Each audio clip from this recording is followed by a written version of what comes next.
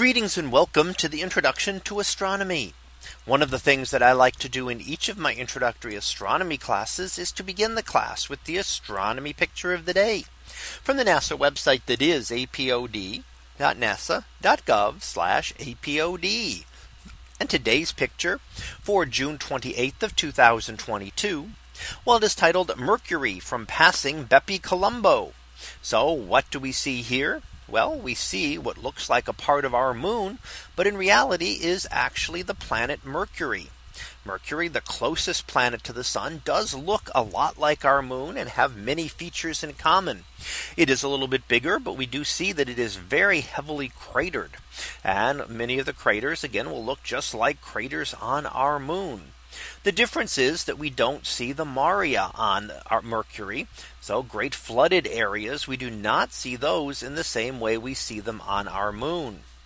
Now, this is actually taken by the BepiColumbo spacecraft that is passing by Mercury.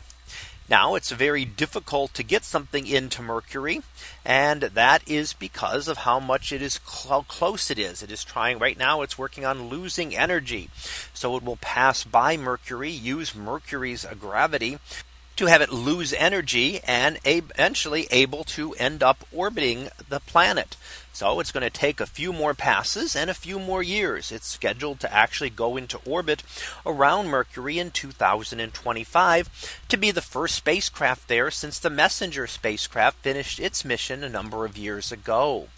So Mercury, of the planets that were known to the ancients, is the least well studied, mainly because it's very difficult to see from Earth. So you can't really study it with earthbound telescopes. It's only visible very close to the sun because of its orbit. So you can see it right before sunrise or right after sunset at certain times of year, but not an easy planet to be able to find. So not very visible from Earth, and even from space is very similar. So you really need to get spacecraft to travel there. But trying to get things in close to the sun requires a lot of fuel to be able to do there, or a lot of time and work by maneuvering closer to other planets and using that to adjust the trajectory and adjust the energy to the proper amount so we can eventually merge it up with Mercury's orbit and then finally bring it into orbit around Mercury, where it will study Mercury for hopefully a number of years and give us some more information about it. And it wasn't until the Messenger spacecraft a decade or so ago that we really began to learn in detail about Mercury, with the previous measurement having been back in the 1970s when spacecraft flew by Mercury, but only got very limited images of it. And now finally in orbit, able to really learn a lot more about the closest planet to our sun.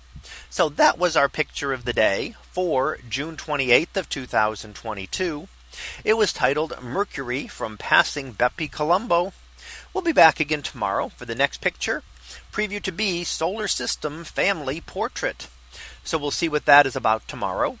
And until then, have a great day, everyone, and I will see you in class.